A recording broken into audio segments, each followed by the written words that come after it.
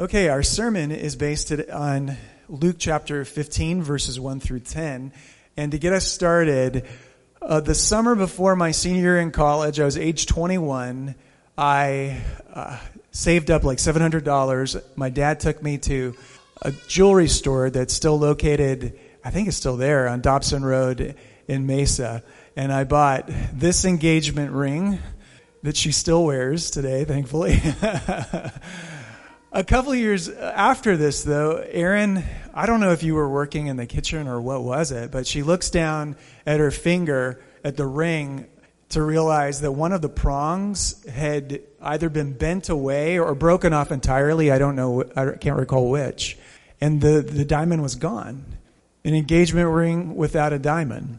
So we looked high and low, up and down, left and right, everywhere. We're just like, where is the diamond? We can't find it.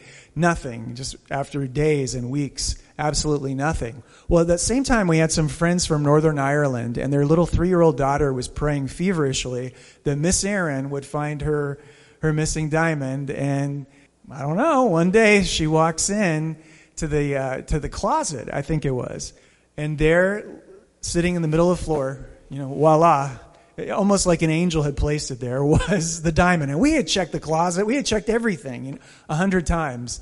And yet there it was in plain sight. The word that is up there, that 5-letter word, might be the best word in the English language. Found. Like, what's so amazing about found? Oh, whenever you lose something, your world stops, doesn't it? I mean, you lose something that's truly valuable, like amazingly valuable.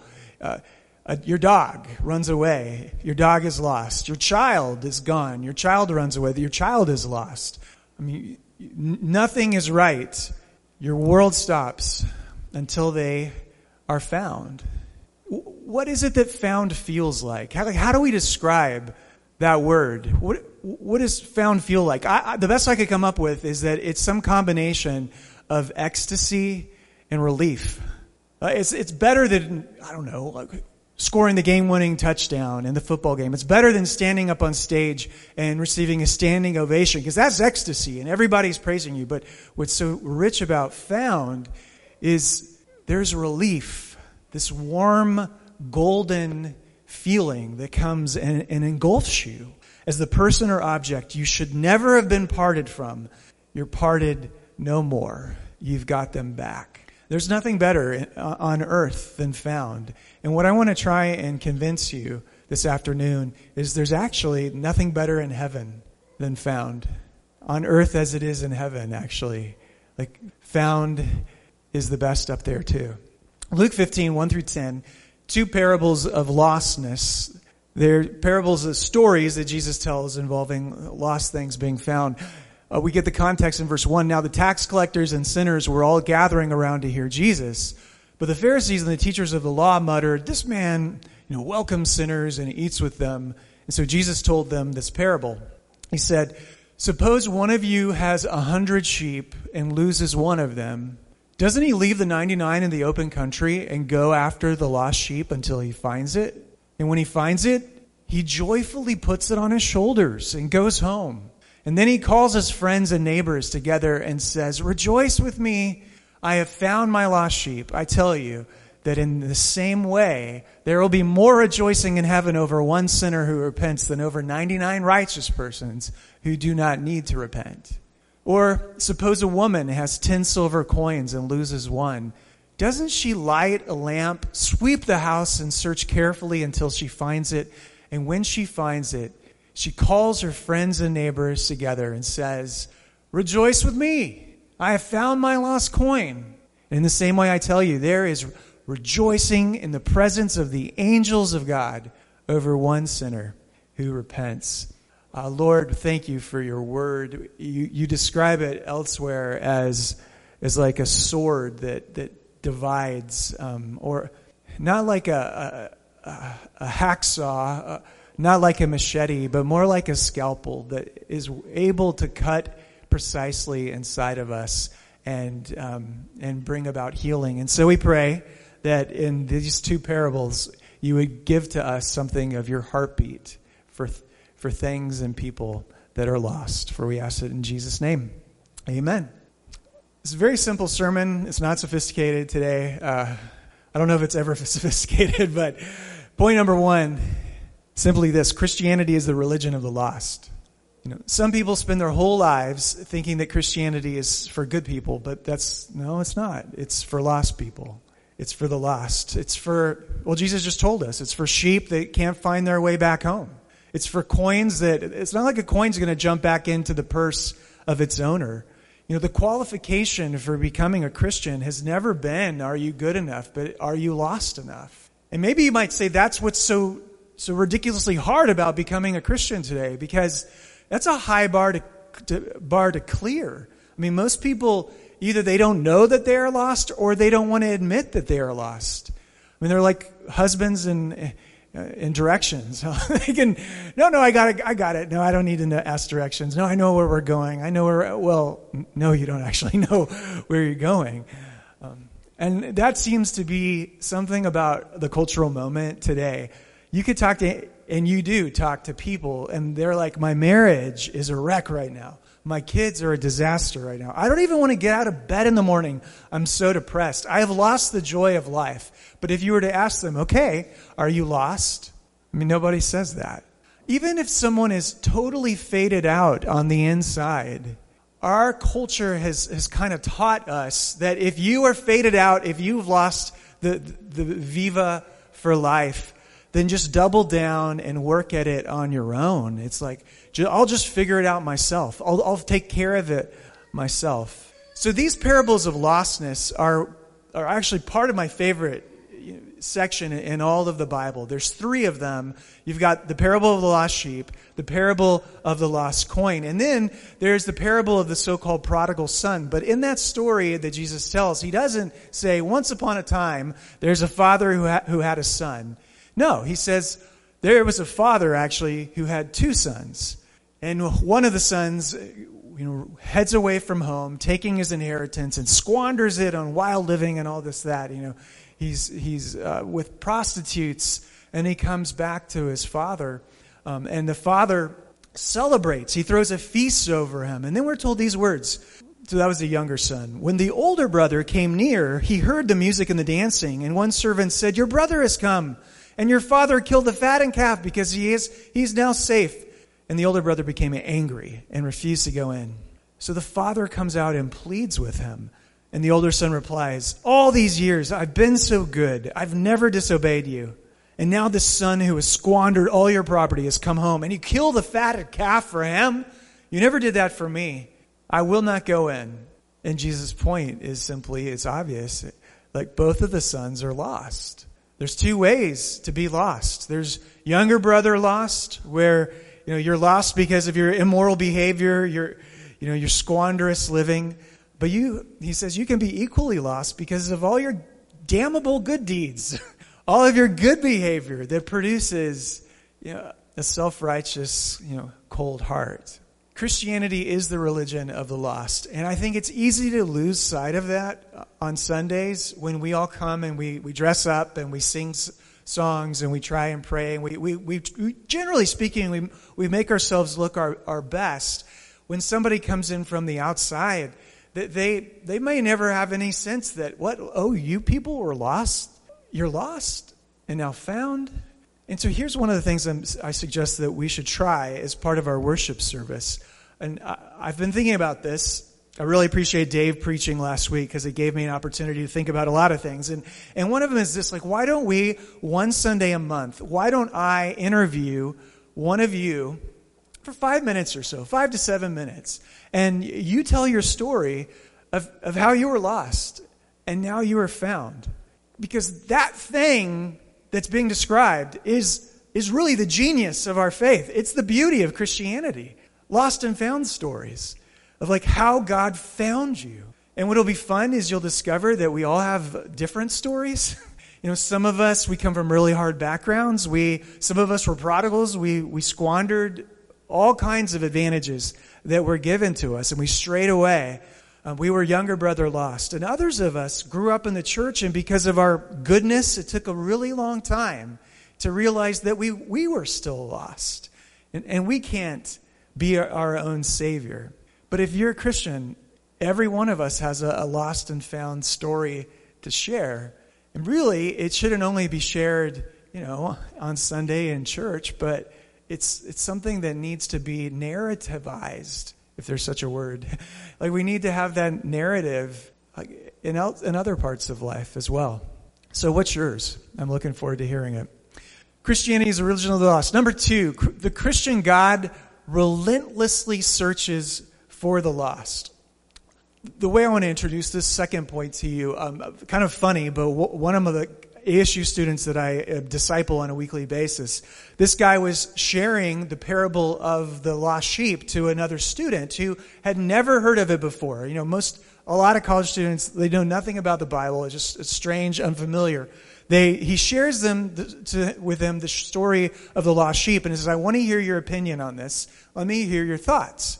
And the guy, pauses for a second, and then he's like, well, it sounds kind of dumb.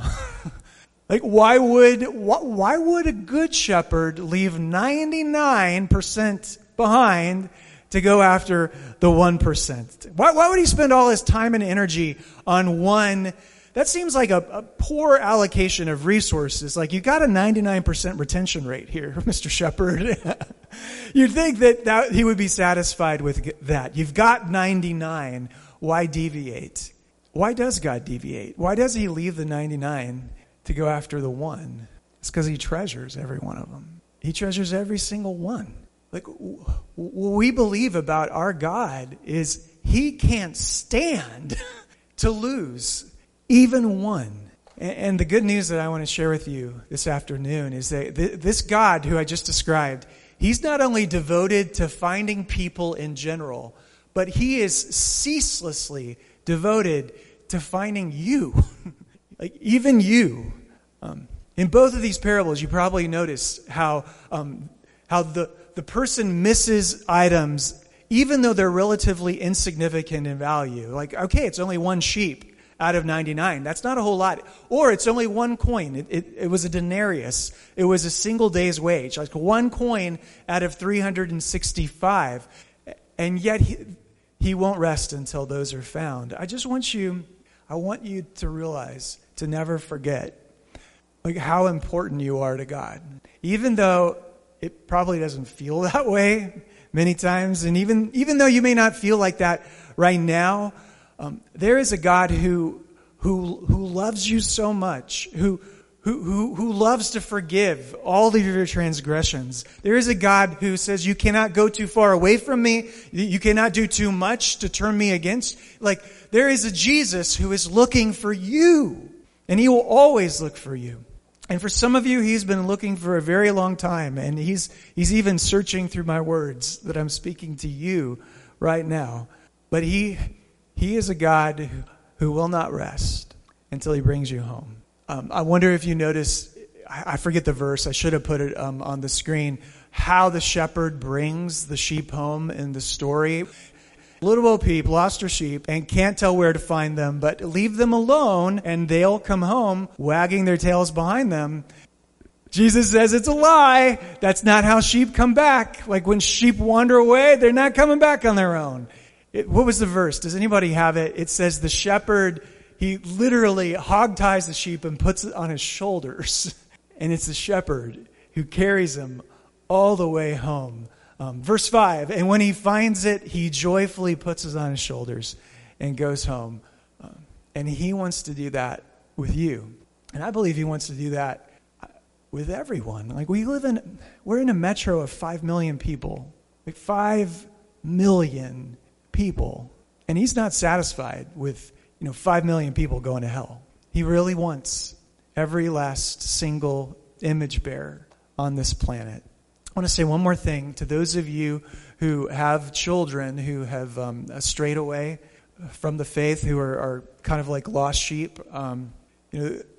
When I talk to Christian parents whose children have gone away and have kind of walked away from Jesus, the Christian parent will tell me that's the greatest sorrow in their life. There is no sorrow more powerful or poignant. And there's nothing that a Christian parent wouldn't do for them to come back and receive the life-giving grace of Jesus. Like, you would literally amputate your arm if it would mean that they would come back. If I'm describing you, or if you're listening to the recording online, if I'm describing you, I want you to know I'm so sorry, and you are not to lose hope. Like Jesus in this parable says, do not lose hope. Do not lose hope. I will not rest until they are found. I am the kind of shepherd who finds it completely unacceptable that even one of my sheep would remain lost. Don't lose hope. But also realize that you're probably not the person who's going to go and get that lost sheep and bring it back home. You're not the one designated by God to do that. Most likely. What you need to be doing is praying for the Christians that are out there who will. Like that other Christian couple, those other Christian friends, that other Christian church, that community. Like be praying for them. And don't lose hope. Pray for those who go out searching.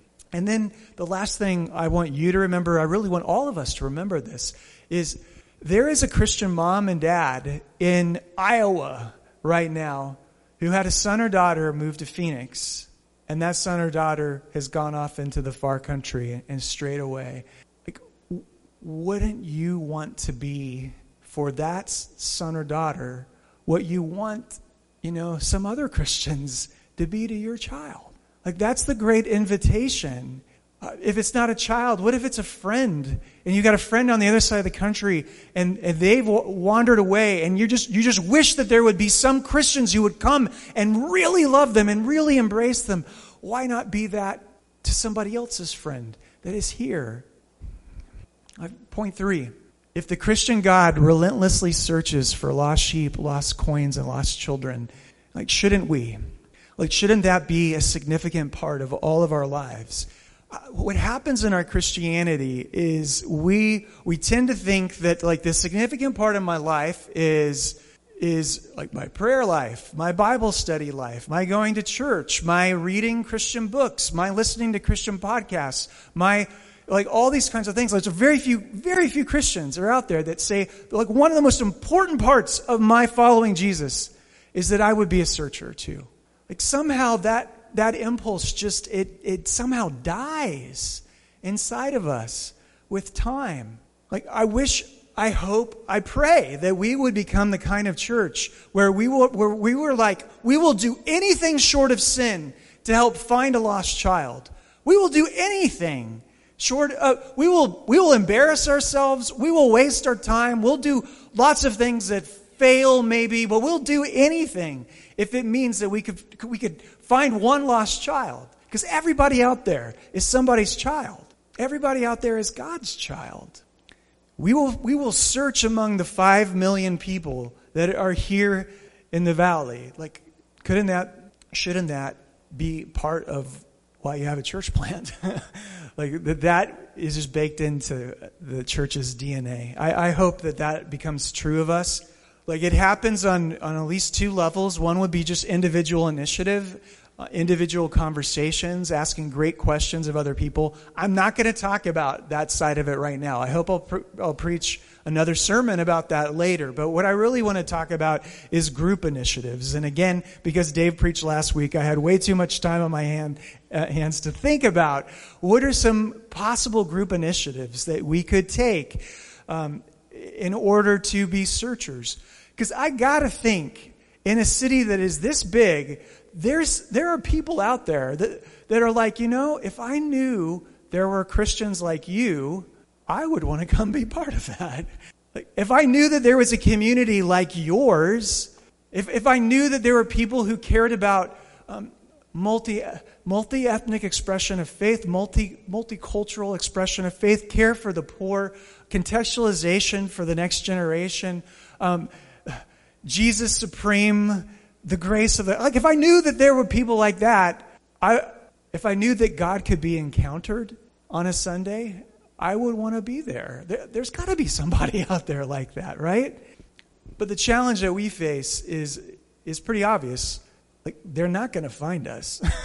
I mean, it's not like we can go out and spend a bunch of money on Facebook ads or YouTube ads or drop tons of money on marketing, because we don't have tons of money to do it that way.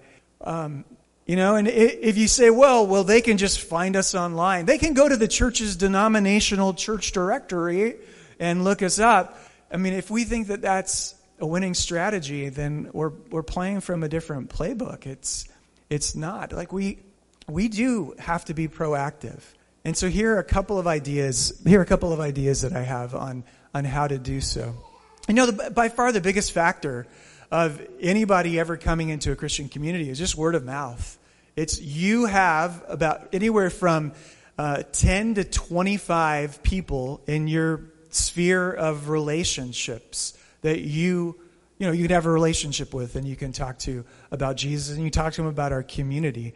But at the same time, there's only like 25 of us here today. So there's only 25 mouths to do word of mouth with. Like, we've got to do something more than just our mouths. And so here are my group initiatives. Number 1, and I should have put it on the screen, but I didn't. When I've heard other church plants do things out in the community, you would think that it needs to be maybe big and sophisticated. And they're like, no, it really doesn't. I mean, if you just simply put out a table at a park and hand out Otter Pops and not look scary and smile and be friendly, like you'd be amazed what basically Otter Pops and free face painting will do in terms of people. What they'll take note of you. That got me thinking. I was on a run last Sunday, and I ran by the Chaparral Dog Park. Is about a mile from here. It's 6:30 in the morning on Saturday morning. It's Sunday morning too. That place is mobbed with every demographic of the city that's reflected there. And it just got me thinking, and all my best ideas come when I run. So it got me thinking, like, why not just put a table up outside of the dog park and have like free coffee at that time of the morning, and free pup cups, and free, dog bones, and you have a few signs up. Maybe they say, like, we're a new Christian community, a church startup in the area. We promise we're not weird or cult-like, or we're just normal people here. And we've got a spaghetti dinner and discussion that's coming up on Thursday, and we meet for worship. And it's just like simple stuff, right? But just to make yourself known to those in the neighborhood. That was one idea. That was probably maybe my best idea. And so if you're thinking at this point, oh no, that's his best idea. Well, we got a problem, don't we? But number 2, this is a little bit more involved, but we could easily make up door hangers. Those do cost some money, but you put up door hangers and you don't invite people to worship. No, you invite them to a touch point that's affecting like everybody in our society. We could run a seminar or a series of classes on mental health. What family in Scottsdale or the Phoenix Metro hasn't been affected by just a complete crazy deterioration of mental health, right? Or suicide or something that we could invite them to. One of the biggest problems we have is our culture right now, we can't get along. And so what about teaching people conflict management? Like, I would probably go to a 6-week class or a 2-hour seminar on like, how do I resolve conflict? Because I got conflict, this is the typical person. Conflict with my spouse, conflict with my kids, conflict with my boss, conflict with, there's all of that, right? And so you invite them in. One church planter said to me, like, in a post-Christian society like we are in, you don't normally get people who are away from Jesus immediately or directly into church. You get them into something that they, are able to engage with, like I was just describing, or you get them to go paint with you and serve in South Phoenix. So you get them into something before they're going to even trust you in order to come into a church. And so that would be number 2, the second idea. The third one, and I'll just stop with this. There is another church plant in South Scottsdale called South Scottsdale Presbyterian, pastored by Jackie Parks. She's wonderful. They help run a day shelter for the homeless on Mondays that we serve at. But their group came up with what I thought was a brilliant idea. They've got a lot of runners in their community, and so they were like, well, why don't we just do a turkey trot on Thanksgiving morning, because those are fun, and we can invite lots of people to a turkey trot and just run and then have like some celebratory food afterwards. But they were looking, what they were doing, this is what I appreciated. They were looking at their community. They were looking at the giftings and the interests of their community and saying, okay, what do we have, to offer? Do you have a better idea? I am ears wide open to better ideas. I certainly don't have the corner on good ideas. I don't even have the corner on like so ideas. But here's the thing. We don't have anything to lose. Other than it's uncomfortable to do some of these things, sure. And it might take a few hours, and it takes some planning, and it may not work. It may be a complete failure. It always feels more secure to just go to church and hope that sheep wander through the doors. The only problem is that might have worked in 1970s America. Like, that's not how missionaries operate. That's not the world that we're living. That is not the world that we live in right now. Like, what we really do need to increasingly, and I say we, all the churches in Phoenix need to increasingly encourage Christians to like think like a missionary, live like a missionary, not like a colonialist missionary, but like somebody who is in a different culture that is far away from the Christian God. How do we make bridges in our lives and in our community to them? That was caveat number one, by the way. Caveat number two. So number one, it was just uncomfortable. I agree. And number two is not everybody here has to do all these. We can divide the labor. We could set up it would be a good idea to have a prayer group who's praying while we're out of the dog park or something. Because, at the end of the day, it really is a matter of prayer. Prayer has to do the work. If you're hearing me say, every one of you has to take part in these initiatives, I'm not saying that. But friends, if the Christian God relentlessly searches for lost sheep, coins, and children, isn't it incredible that we get to be his shepherds that go out into the field? We get to do that. He didn't assign that. He didn't assign that to anybody else. He assigned that to us. We get to be the shepherds who go out in the fields.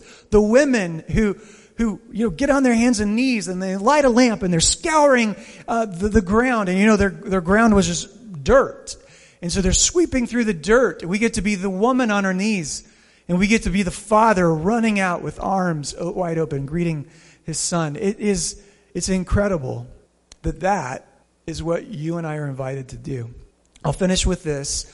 There was a famous pastor, church starter. Okay, I'll tell you who it was. The guy who started the Salvation Army, which is a church, by the way. The Salvation Army, William Booth.